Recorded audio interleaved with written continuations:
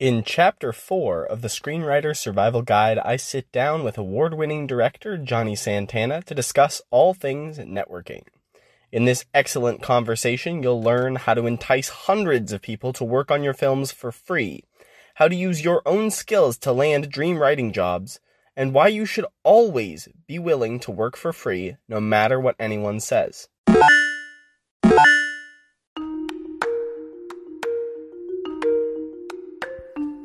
Let's face it, Hollywood is a lot, but for many of us, it's the only life we can imagine. I'm Sam Brooks, and my goal with this podcast is to take not-yet screenwriters from their first homesick night in Los Angeles all the way to the red carpet. Welcome to Screenwriter Survival Guide. Hey guys, it's Sam. So before we get started, a little bit of egg on my face. This was the first podcast I'd ever recorded, and I was worried about feedback with the mic, so I may have put in my Bluetooth headphones for this episode, and unfortunately that caused the mic to disconnect and start recording my audio through my headphones, which the quality is significantly worse. Johnny sounds great. He had a perfect mic, but for me it's going to sound a little bit like I'm on an airplane. I cut out a few times. Sorry. That's just this episode. It'll occur. Lesson learned. But without further ado, on to the episode. Today on Screenwriter Survival Guide, we're talking networking. It's one of the most important soft skills a writer must have, and it's something that has never really come naturally to me. So I needed to call in some serious backup for this episode. And I knew there was only one person who could really provide that backup. One of the greatest networkers I've ever known personally, my good friend, Johnny Santana. Wow. Well, man, I'm very honored. First off, thanks for having me on your podcast. You're a great writer, and people are going to learn a lot from you. So this is fantastic for everyone. I hope to illuminate any sort of education for anybody. Perfect. I mean, that's the goal, man. People back home don't know this, but this is actually my first episode I'm recording. It's not going to be the first one that airs, but it's one of the first ones. And I knew just because I'm such good friends with Johnny that I was hoping that, like, the nerves and it would make it a little bit more casual first interview. So yes. if you've just listened to episode 8 and you're like, whoa, the quality of the professionalism is way down on this one, that's the reason. Because I only want you to interview me if you're incredibly nervous. Nerves always produce the best. I want you to be as nervous as possible for this. Perfect. That's great. All right. So I will always start off by just talking a bit about your journey as a filmmaker. You've known what you wanted to do in this industry since you were 4 years old. Could you walk us through how you discovered your love of film and then kind of how you went about turning that love into a career? Yes, I guess I got very lucky in the sense that there's a walking distance movie theater from my house, right where I grew up in San Diego, Chula Vista. Mm-hmm. And I remember, I mean, I don't know if it's my first memory, maybe just because I've looked back on it so much. The narrative I tell myself is that it is my first memory. I have no idea. But I have a very vivid memory of going to the movie theater that goes for, and Spider-Man had just come out, and being completely wowed by it, the Tobey Maguire version, which I still think is the best version. I hold to that statement. And I was holding my dad's hand walking out of the theater, and again just wowed. I just saw a 40-foot screen with like this Spider-Man guy running around and shit when I'd only ever seen him in drawings. And I asked my dad who makes those movies, and my dad said movie directors, and that's when I said that's what I want to be.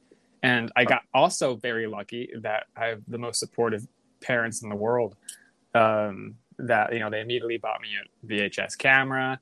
My dad immediately learned how to edit things on Windows Movie Maker, and so so he could teach me, and so I just started doing little home movies. And elementary school, the teachers, again, very supportive. They would play the films that I would make for all 600 students, and so like every week, class would pause to play that movie, and obviously that's going to be a big ego boost. And Right. from there, just kept making movies. It's all I did, all I thought about. And then, now I'm 23 years old, and it's still all I think about. So, like back in elementary school, I thought those were. I was getting the impression that you were doing like morning announcements, but they were literally playing your films for your. Oh, that's So so funny. Mr. C-san, who since had an aneurysm, rest in peace. He and Mr. Shy, another teacher, noticed that whenever they would give out an essay, I would ask if I could do a short film as my essay, and they would always say yes, because why shit on a kid's dreams? And I would do it, and so what they did was they realized that they could merge my film passion with other kids in the class who liked acting, other kids who liked news reporting, and so it was kind of like a mesh of short films, skits, and like a small news report in the beginning, like on a green screen, with a shitty green screen.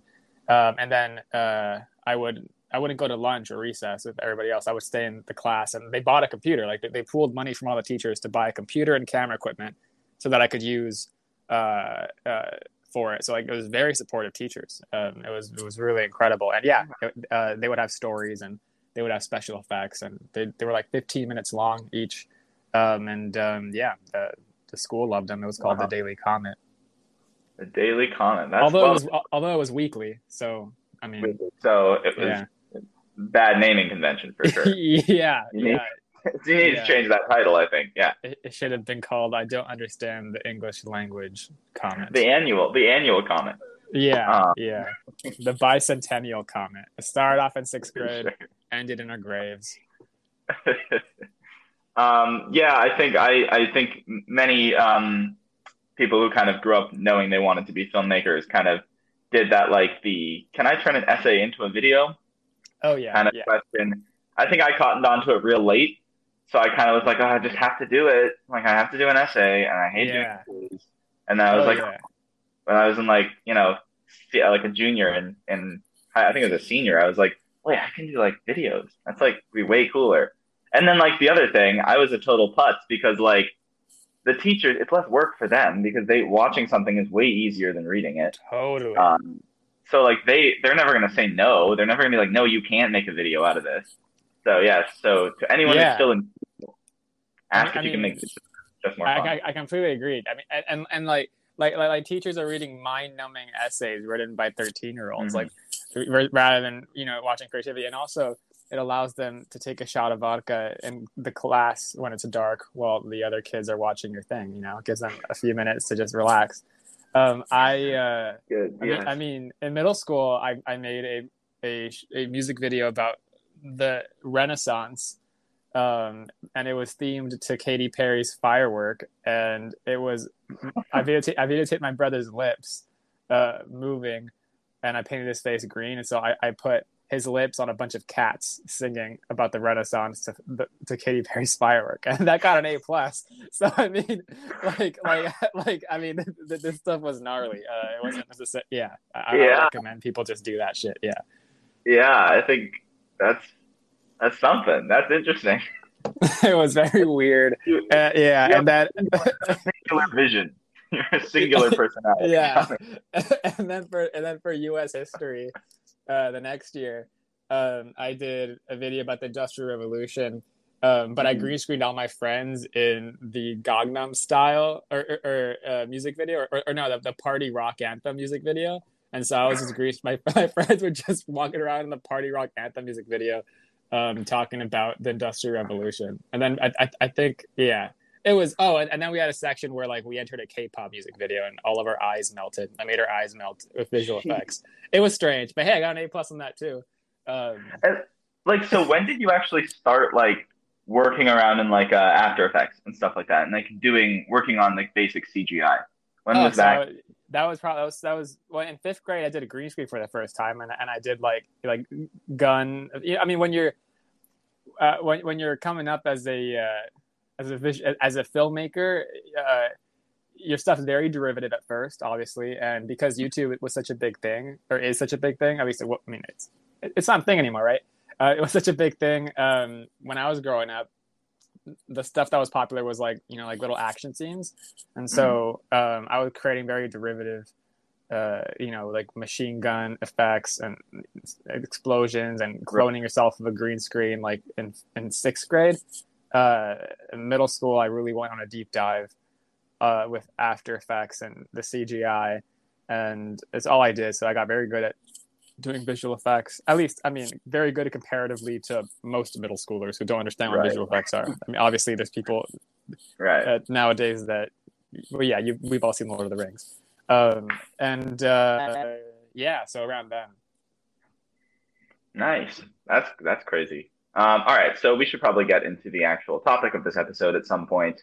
I'm sure us talking about making video essays is very fascinating to everyone, but so like I said up top, you're kind of, I think, one of the craziest networkers. Sometimes it seems like it comes very naturally to you, and that's something I want to ask about at some point. But what I want to start with is you made your first feature film when you were 19 years old, and you had 100+ people work on that film with you. That's right? Yes, that's the first feature film that anyone will ever see at 19. The first one that no one will ever see, I did at 16, 17, and that was only like 10 people. But that one's crap. That one's gotcha. Ass. Is that the one I've seen? That's, I don't want to share the title. Yes, it is. Oh my god, yeah. I can't believe you saw that, and we're still like, you know what, Johnny? I'll write a screenplay with you. I'll work with you. You're a writer. You're a good director. I cannot believe you saw that and still could look at me in the face. Yeah, I mean, that was better than my high school movies for sure. Yeah. Oh god. I mean, it played at a cool theater, and I got all of the teachers to give extra credit to the students that went, and so it was packed. Oh, nice. The screening was packed. And because the screening was packed, that's when all of the actually artsy kids, and not the kids I was forcing to be in my films, asked me if they could be in a movie, and thus the one you mentioned earlier at 19, the Empty Iris, thus that one happened with 100 people. Sorry, I keep throwing you off. Maybe it's because I'm a raging electronic storm of poop. I don't know where you were going with that, but I feel like that wasn't the direction you meant it to go. You know my famous catchphrase, the raging electronic storm of poop. It's I say it all the time. What are you talking about? So when you then went back in 20 was it 19, 20, 2020, 2018 to do the Empty Iris? 2017, yeah. 2017, gotcha. Did you, was it mostly, did you have to ask people to be in it, or was it mostly, did you just already have like sweeping like swath of people who had said they wanted to be in it from the laptop? So it always started, like, at least the movies that I made pre being organized were always started off of just like one or two actors. So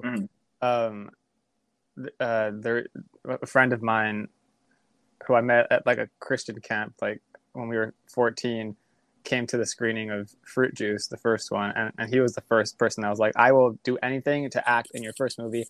And so it was just him and then Bethel, and we were just experimenting with ideas, and so it was just three people. But to answer your question in a much clearer way, no, 3 people were on board, but then I had to convince the later 100 people over the course of the 8-9 months that it took to make to hop on board. So it did involve networking skills or social skills or bartering skills that I would have to learn by creating the movie, for sure.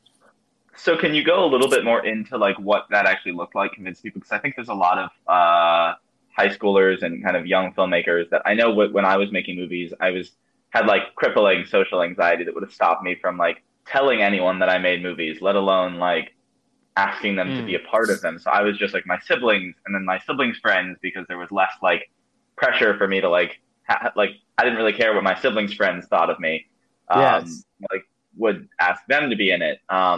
So how do you go about like amassing how do you actually go about doing the networking, like getting convincing Yeah, people to that be makes part of sense. your Do project? you want me to answer it as in how you go about getting the general skills, or do you want me to answer it as if like there's a high school out there that wants to make the first movie and give them specifics on that? Well, I want to hear your story. Just like Okay. how Okay. what were the methods you went about getting these people when you were in this position at that age. So let's see here. The first thing I would say is that I also had crippling social anxiety up until I was 16, 17. Up until I made uh, the first movie that shall not be named. I was incredibly nervous. I couldn't look people in the eyes. Mm, Um, the first resource that helped out with that was actually making something. I got a lot of confidence from the fact that I made something and play it at a theater. You don't have to play it at a theater per se, but the fact that I had a screening and I made something gave me a lot of confidence because it showed me that people were very supportive and no matter what, one of the I think basic values that human beings celebrate is someone chasing their dreams. And I mm-hmm, realized that if I was ever nervous socially, there was no reason to be, because my mission was to chase my dreams. And most people like people that chase their dreams. mm-hmm. So that kind of gave me confidence and melted away some nervousness. And then also I just started actually researching social skills. Like Okay. I'm sure. I mean, to anybody that hasn't heard of the very popular YouTube channel or book, should look into it. Charisma on Command. I read that stuff and watched those videos for a few months, and I was a completely different person on the other end. And it's cool because I'm actually friends now with Ben and Charlie who run it, which is a full. So like Yeah, I was going to mention that. Talk about like insane networking. You went from like watching their videos like in your bedroom to like being friends with them. yeah, well, I hope they call me friends. I call them friends. Yeah, for It's sure. always the most awkward. You're like, oh, is the other person? Can we've I say gone that? Or do I sound like I'm like mooching? I don't know. we've gone surfing a few times and hung out and Yeah, okay. talked. So yeah. That counts as different. Um, uh, but um, but yeah. So I would say like the first step is actually research social skills and leadership skills. Like there's so many books and online videos on how to do it. The biggest myth you can tell yourself is that you're just shy and going to be shy forever. I was the most shy. I was the shyest person you could ever even think of.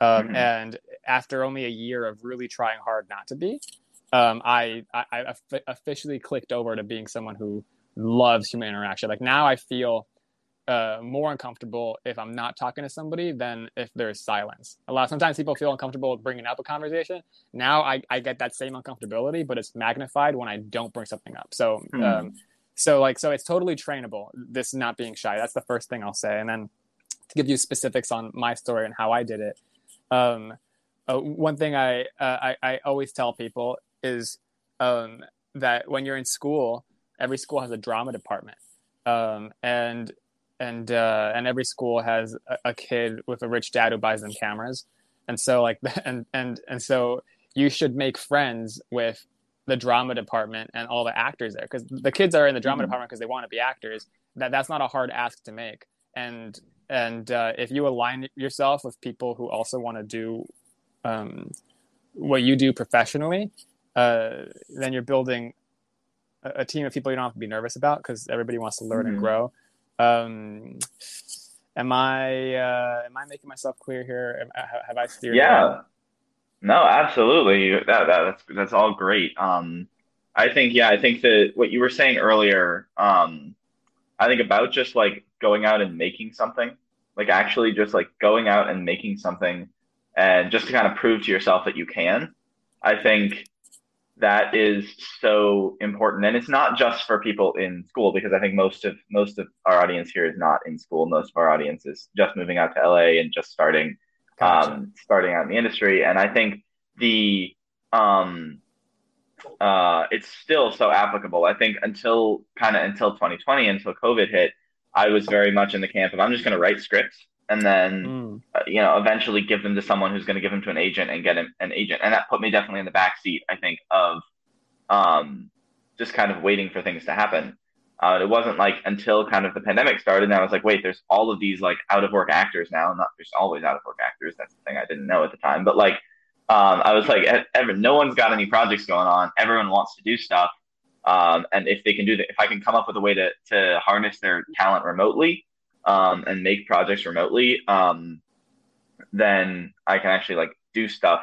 And that was also a nice way in because I was like, I don't actually have to talk to anyone. Like it was the nice, like kind of like getting my feet wet and actually like making shit. And I think it's just that kind of thing has been just so helpful. Just actually going out and making something because it tells you that you can. And especially each project, I aim to get a little bit more ambitious than the one before it. Oh yeah, that's not crazy more, but just like a little bit more because that proves that a thing. And then quickly, like you look back and like the project we did together, Asymptomatic, that was like the idea that I could have done that myself with like I think narcissistically, I think the production value is like not amazing, but it's pretty good on that.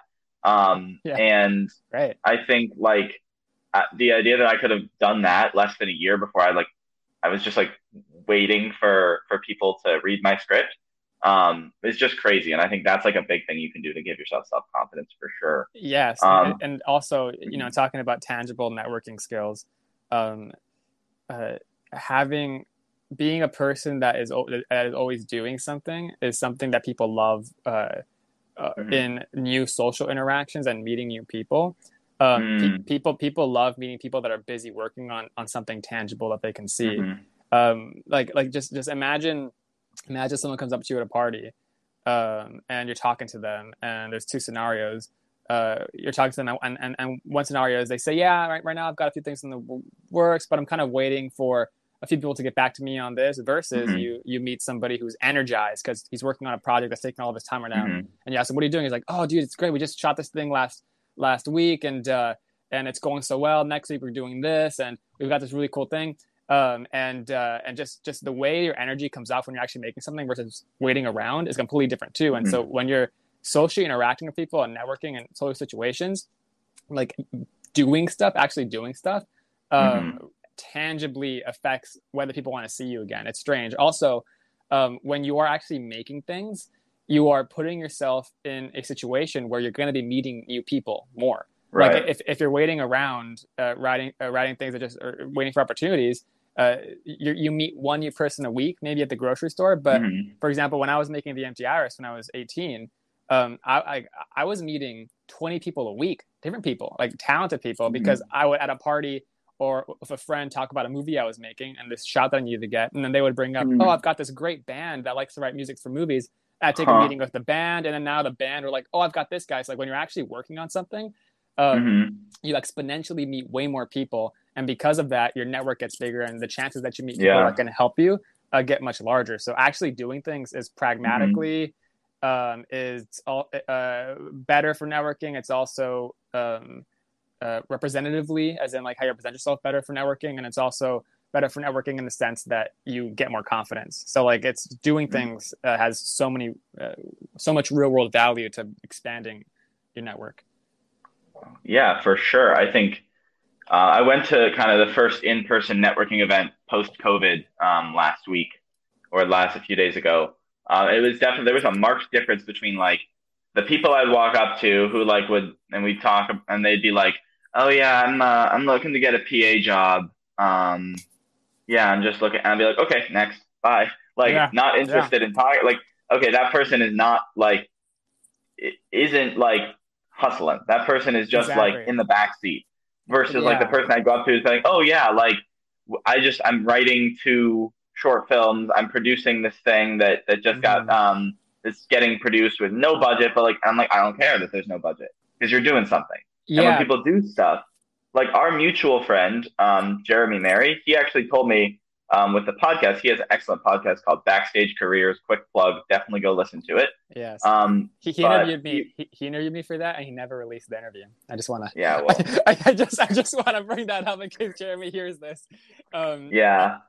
And thus, this interview will never be released either. It's because I start getting really weird towards the end of the interviews. It's just, we're going to be talking to Jeremy next week. He's going to be like, yeah, but he kept bringing up electric poop storms. And I was just like, I couldn't have that on my podcast. Yeah. I'll be like, I was less discerning. Yeah. It's like, I need the content, Jeremy. But he said that he actually brought up and kind of inspired me to do this podcast by saying, like, the biggest thing he's done to network is like having a podcast, because it allows him to ask. So he's going out, he's not like, hey, can I buy you a coffee or something? He's not like, hey, can you tell me how to be as successful as you are? That's so nothing. Like, it's so like, I've done that and it's fine. Like, I met my roommate that way, but like, it's not like the best way. Whereas if you can go out being like, hey, I have this podcast, I have X many listeners. Can you come, would you want to be on? And I'll give you exposure. And then you can be on the podcast and we'll talk, and you talk for 45 minutes for an hour, and then you have that connection now. But the actual, like, getting your foot in the door is, you're much more likely to get a positive response from someone if you're like offering them something in return. Oh, totally. Yeah. Also, people want to be involved with moving trains. They want to hop on moving trains, and if you actually have things going on and you're doing things, not only can you represent yourself as a moving train by how you speak about yourself, but also like you literally psychologically and physiologically feel like a different person. Like it does something to your body chemistry when you have things going on and you speak to people. Yeah, and it just makes you more attractive socially. I couldn't agree more. So let's actually I want to kind of talk about another kind of aspect of like offering someone something, and not just coming with your hands open. That's not the saying, but people understand what I'm saying. So you and I met working for Tom Bilyeu, who runs a motivational media company called Impact Theory. He was the former founder of Quest Nutrition. Super charismatic guy. He definitely like got me into this kind of like hustle space. But I kind of got my job randomly there. Like, it was like a friend put in a resume, and I like never heard of the company, and I went, like, it was amazing accident that it did happen, because like it changed the way I saw the world. But you went a different way, and you got your job there by very specifically making some like offers. I to crawled. them. And could you... I crawled through their plumbing, and I showed up in the bathtub. Nope. Okay, I'll stop. Don't sell yourself short, Johnny. You had a really I want people to hear what you did, because I think it's a lot of people will like shy away from it in 2021, but I think it's like definitely like the way to get noticed in places. Yeah. Through what you did. So I believe I was 19. I had just finished The Empty Iris, and I decided not to go to college because making movies takes too much time. And so I was trying to figure out what my next project was going to be. And YouTube, probably the algorithm understood that I was someone who was very motivated and fed me a few videos. And I saw Tom on YouTube, and I saw a random interview that he did. And he mentioned that he has massive wealth, and that he wants to start a movie studio. And I was like, oh shit, there's this guy who has not started a movie studio yet, but you've all heard those stories of people who get in, right before something major happens, and it makes their lives way better. Right. And so I immediately saw that he was going to be speaking in Anaheim at a convention. And I thought, well, if you want to start a movie studio, I could just drive up, try to find him at the convention and introduce myself and see if I could, be his director for his movie studio. And so I bought the tickets. A part of me went, I don't want to go because the tickets are going to be sold out, but I didn't listen to that part of me, and the tickets were not sold out because this was this was like the last day of the convention. And so I went up there, I found him, and essentially just try to leave a really good impression. I told him, I pitched myself to him, told him my story, how I've been doing since I was 4. I also, luckily, at that time had worked with a pretty big person in the motivational space before him. And so when I dropped his name, he suddenly took me way seriously. J. Eric Robbins, very nice guy in San Diego, who saw my previous movie.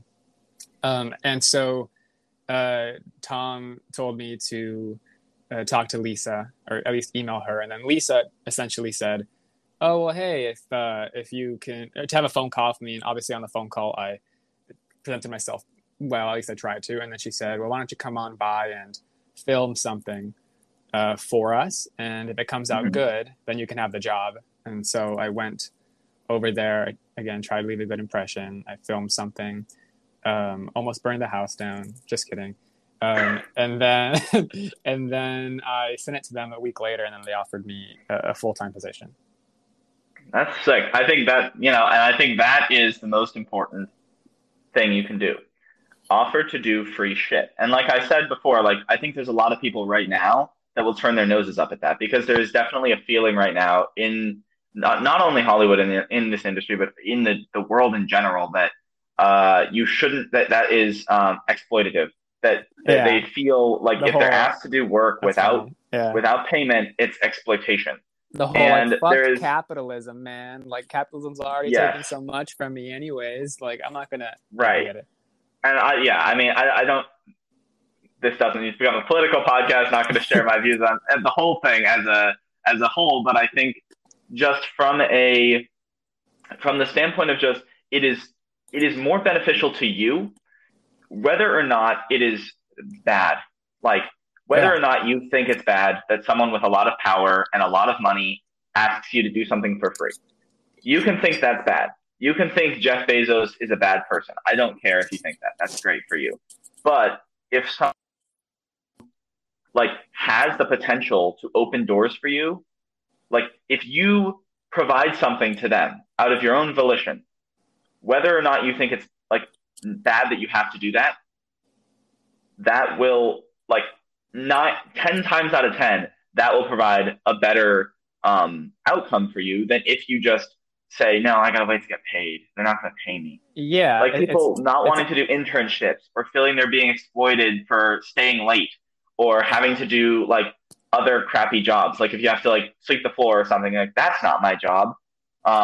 It's just that is the fastest way to nowhere. it's also how bad do you want it? It's do you not want it bad enough to sweep a floor? There's so many people that, it's a competitive industry, right? Anywhere this competitive, it's how bad do you want it? If you don't want it bad enough to edit something for free for a week, then you don't want it bad enough, period, and you're not gonna get there ever. You have to be willing to sacrifice. Also, is it really a sacrifice when you're spending time with a guy who in 5 years created $1 billion company, and you might hear a sentence or two from his mouth, once a week, that literally affects how your brain works and puts you in a better place. It's if anything, they're doing you a favor for letting you be in their social circle, in my opinion. Yeah, exactly. I totally agree. I think and look, I think there's a different way people need to look at it. And it's instead of looking at it as this big societal issue that, people with money exploit people without money, and assistants shouldn't have to work for scraps in order to become writers, they should just, get it for free, basically. Instead of thinking of it that way, think of it this way. Someone is always outworking you. There is no way to stop that. It doesn't matter how hard you work. There is always someone working harder than you at the thing you want to do. And that can really fucking scare you, and sometimes it does scare me that there's always someone doing that. Or you can think, okay, how do I work a little harder, get a little bit close to this person? Because they're always out there. And I tell you, that person is going to sweep the floor. That person is going to say, sure, I'll fly out to LA, or I'll drive up to LA, and I will film this video for you for free and edit it, and I'll spend my hours doing it.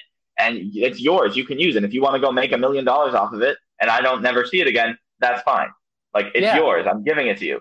And that, I think, is the thing people just don't want to do right now. And it's so it's only hurting you. It's only hurting you if you won't do that. Those people, I'm gonna. Here's my hot take: those people that don't want to do that are idiots. I don't get it. Because I didn't know there were that many out there, but the way you're talking about it feels like there must be a lot. Look, at the end of the day, if you do something for free for someone, and it doesn't work out, in that situation, you always get a resume, and you can always say, "Hey, I worked with a Steven Spielberg as a janitor," but right. You still get to put the resume. You still get that. I get to put on my resume forever that I've worked with Ridley Scott. Now, when I say work with Ridley Scott, I mean I made him coffee. Yeah, exactly. But I've worked with Ridley Scott.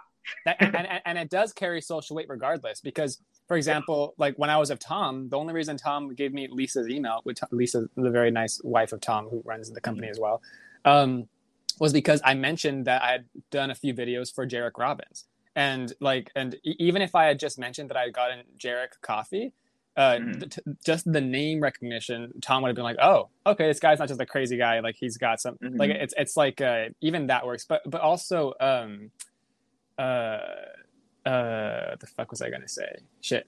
Yeah, I mean, here's what I was gonna say. You mentioned someone who's always outworking you.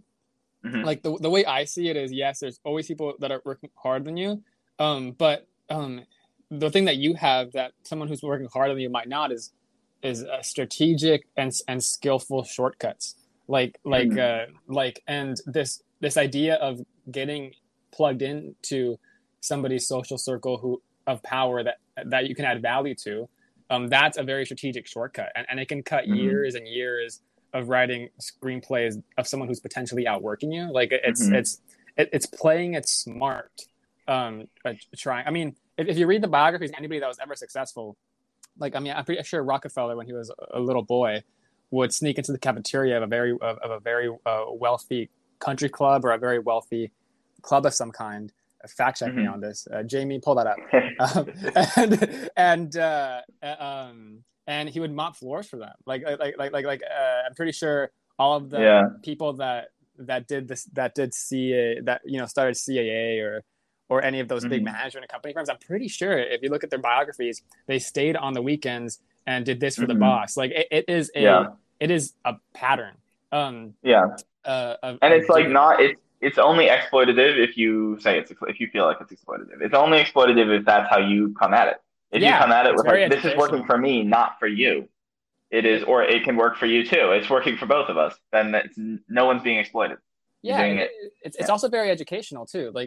Just look at it as an education, and then also obviously we're not saying just mop floors for 5 years and that's all you do. Like at the same time, you have to be doing your own thing. When I was working for Tom, I was driving down to San Diego Friday nights, late at night. I was shooting a movie, my next feature that I would do on the weekends, and then Monday morning I drive back up and work at Impact Theory for Tom. I was adding value, but also I was busting my ass on a project I was doing at the same time, and the combination of both I think is very important. Don't just expect to move up by doing coffee. And I want to be clear that there is a point. I've spoken to you about people that I've been I feel like it might be reaching a point of where you're never going to get what you need out of this person. It does happen. And I think I was wrong on that case, but I do think there is a point. You do have to be careful. If you've been there for 5 years, there's two ways to look at it, right? So I had a friend who worked with me at one of the companies I've worked at, who just never got promoted, who always kind of got stuck in this role, and I kind of outranked them soon, and I felt bad for this person, and I was kind of like, why are they staying at this company? But at the same time, I think there's another way you have to look at it. You have to, if at a certain point, you're not moving up and they're not giving you the things you need. If the problem is people want it to happen after a month, and it's not going to happen after a month. But if you've been there years and years and years, and you're just there's no way this is ever going to work for me, I do think there's a point where you have to step away, where you have to be you can't get, you have to know, you have to kind of have that instinct that when there's a voice in your mind that tells you over and over again, okay, this isn't working for me, that you are willing to leave and find something else. Yeah. But I do think there's another aspect of it where I think there's a lot of people, like this friend of mine who worked at this company, actually like put themselves forward for other stuff. So they were still they were working hard. They were really good at what they did, but they never put themselves forward. They were never showing their writing. They were never like going out for promotions. And I think you have to kind of look at it in both ways. Like, yes, don't get exploited, but also make sure you're really doing your best. And if you're just half-assing it at the company, being like, I'm gonna just do all the shit work, but I'm not actually gonna try and like advance myself. Like, I'm not gonna try to like just make small talk with the executives here. I'm not gonna try to like, eventually get someone to read my script. Again, not after a month, after like years, and after you have a relationship with them. But yeah, I think it's important to look at it like, don't get exploited, but also don't don't like put yourself on hold. There's a very important distinction with working for someone doing free shit, and what I think like the end goal is this. When you're a powerful person, every single person, including powerful people, have social circles. And when you're a powerful person or just a normal person, the closer you get to somebody's social circle, the more you care about them and the more you care about their success. If you're working for a company or working for someone or giving free value, and your number one priority besides giving them value is not trying to figure out a way to get into their social circle and for them to care about you, then you're doing it wrong. Like you need to also be very and it's strange talking about it because it sounds very Machiavellian. I promise it's with the best intentions, but you also have to be at the same time your North Star when you're working for these people and giving them value is you need to get them to care about your success. Like that is like that's the North Star. Because just because you get them good coffee, and you get promoted doesn't mean that they're gonna send your script out to the powerful person that can get it made. Like the ultimate goal is they need to care about your success. Like their dreams need to align when your dreams come true. And the way you do that is by becoming a friend, is by having intimate conversations, by showing them that you care, and by actually, letting them know about how talented you are and of your past talents, whether it's doing it, through the grapevine, by making friends of their friends or the people that are close to them and letting them know about you, or whether it's by doing it subtly in a conversation. Like, yeah, I just came back from the film shoot. We had 30 people on set, but your goal is to implant yourself into the social circle of the person of power. It's not just to make them think you're a hard worker. It's to get them to care about you and want you to succeed. Like that's the main difference. And that's what people probably don't get about it. Just because you work very hard for someone doesn't mean that they're going to give you the keys to the kingdom. You have to get them to care about you. And that's a whole other thing. Wow. That's probably the big takeaway from this episode, I think. Get them to care about you.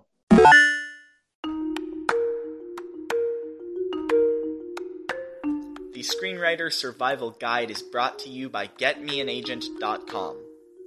This is a different sort of ad. No money is exchanging hands here. Why? Because Get Me an Agent is my company. Whoa. For less than $20 a month, Get Me an Agent is the fast pass to hundreds of Hollywood lit agents and their contact information. Plus 24/7 support from actual industry professionals via live chat and email, free email templates to help you reach out, and so much more. Want personalized help? Send us your script and we'll match you with 5 agents and 5 managers who've worked on similar projects to yours. I'm super excited to be offering listeners of Screenwriter Survival Guide a very special deal. You'll get 1 free month plus half off your subscription forever when you use the discount code SURVIVE at checkout. That's SURVIVE. Now, I'm going to level with you. As of recording, I don't personally have representation. I say this to clarify that Get Me an Agent is by no means a panacea.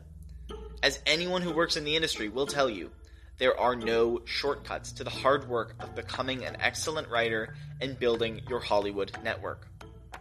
What Get Me an Agent provides is a way to connect young screenwriters with their most important connection in the business, their reps. And we've already connected many of our customers with agents. So try it out risk-free today. Visit getmeanagent.com and try a free month with no commitment. And when you're ready to take the leap, use the discount code SURVIVE to get half off your plan forever. All right, guys. Now, back to the show.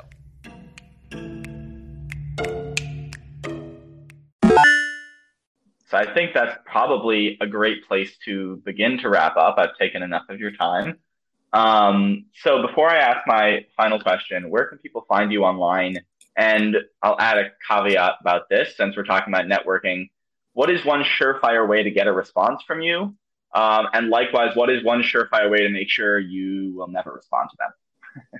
Okay, so people want to reach out to me. Mm-hmm. A surefire way is if you email me a list of 5 high net worth people that care about gay stories or Latino stories. If they do that, but right now, I don't know if you've told your podcast this yet, but Sam, I don't know either. Sam and I are working on getting a screenplay that we wrote over the past year and a half funded. We have it all storyboarded. We have it.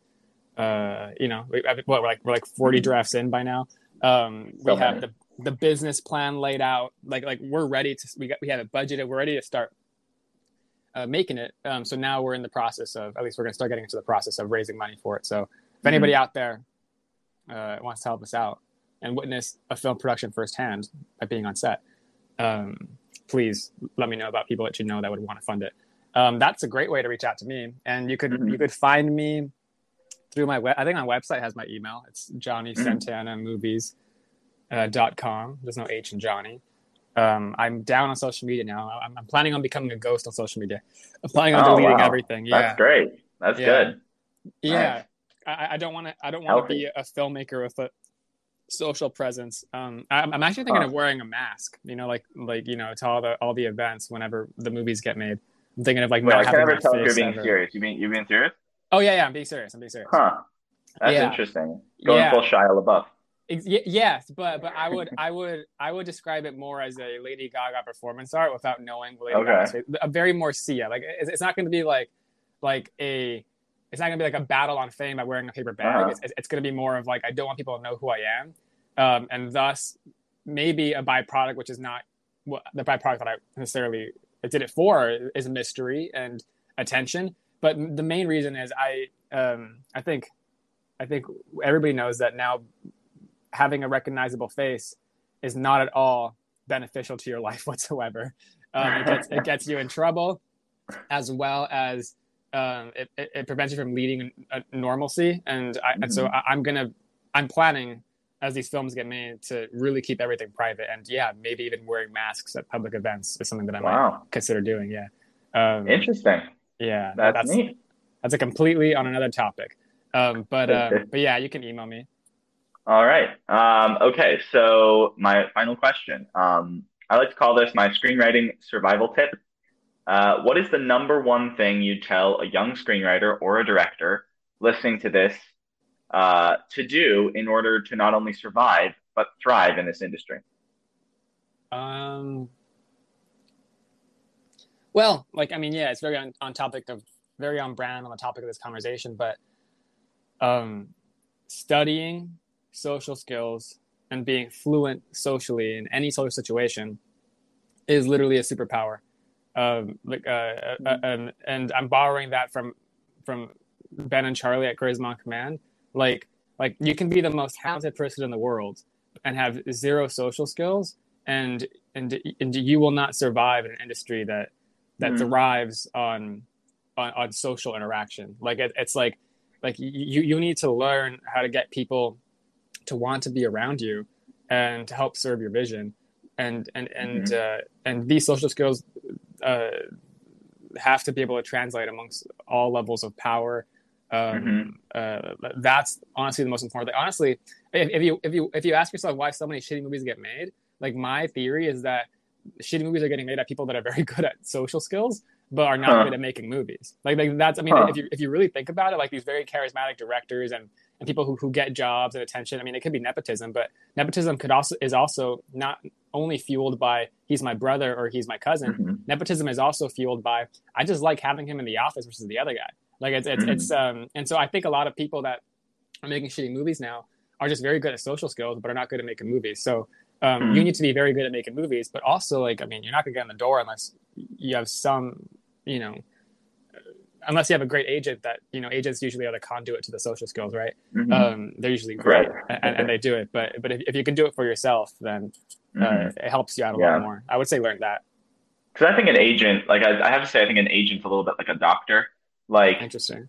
A doctor is there to facilitate your health, but at the end of the day, you're responsible for your own health. Yeah, and in the same way, an agent is a conduit for getting you scripts, for getting your scripts in the door at studios and production companies. But you are responsible for your own career. Yes. What I'll say is this: I am not successful whatsoever at all. I don't think I've not achieved really anything. So take my word for. Untrue. You know, but fair enough. Take my word lightly. Maybe if you listen to this, you know, 5 years from now, and maybe my word will have more weight to it for sure. But I would not be or have anything that I have, granted not much, or have done, if it wasn't for me deciding to learn social skills when I was 17 and 16. Like if I had not done that, I would have been a shy kid that would have kept using his friends and his movies. I would have never ventured out and talked to powerful people. And when I say powerful people, I say it with love and good intent, by the way. A lot of people feel networking is sleazy and sneaky, but what you have to look at networking as is you think the world will be a better place if your stuff gets out there, and you think you'll make the person's life better if you're in it. Like that's what networking, that's how you have to believe networking is. And I honestly believe it. It's not like I'm going to try to manipulate someone to do this. No, I think their life will be better because I'm a cool person of good art, and they'll be involved, as well as the world needs to see this. So I need to make friends with people that can help get this art out there. That's how I see it.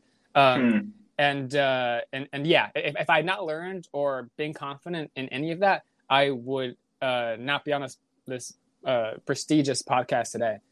So yeah, I would. That's what I would say. Just literally, I mean, read the books, man. There's a lot of books out there. Learn how to do it.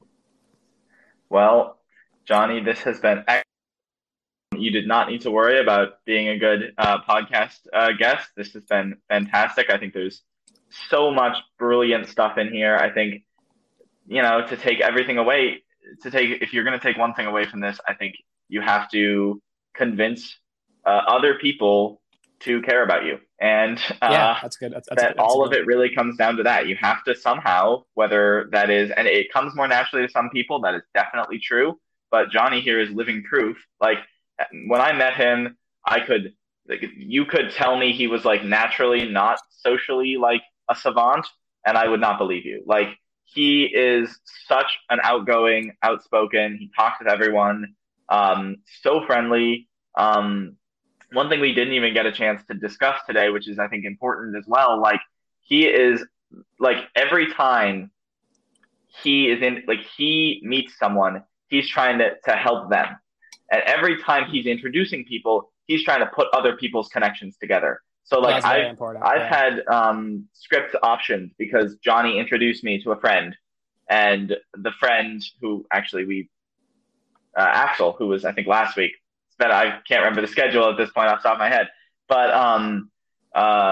yeah, it is just the ability to connect other people together and say, what can I do for this person to make them care about me, is just a totally invaluable skill, and it is something anyone can develop, even though it may seem like you can't. All right, guys.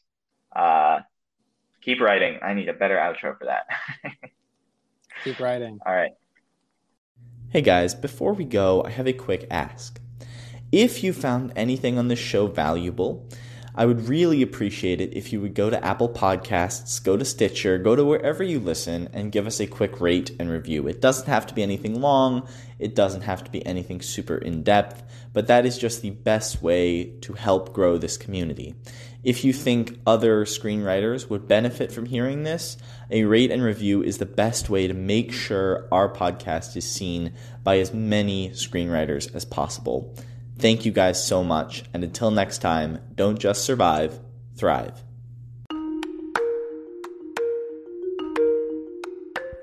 Thank you so much for listening to this episode. If you like what you heard, don't forget to subscribe and leave us a review on Apple Podcasts or wherever you find your podcasts. If you have questions about this episode, you can reach out on Twitter or Instagram. We're at SSGPod. And I'm on Instagram at SamBrooksPresents. And don't forget to tune in next time to the Screenwriter Survival Guide.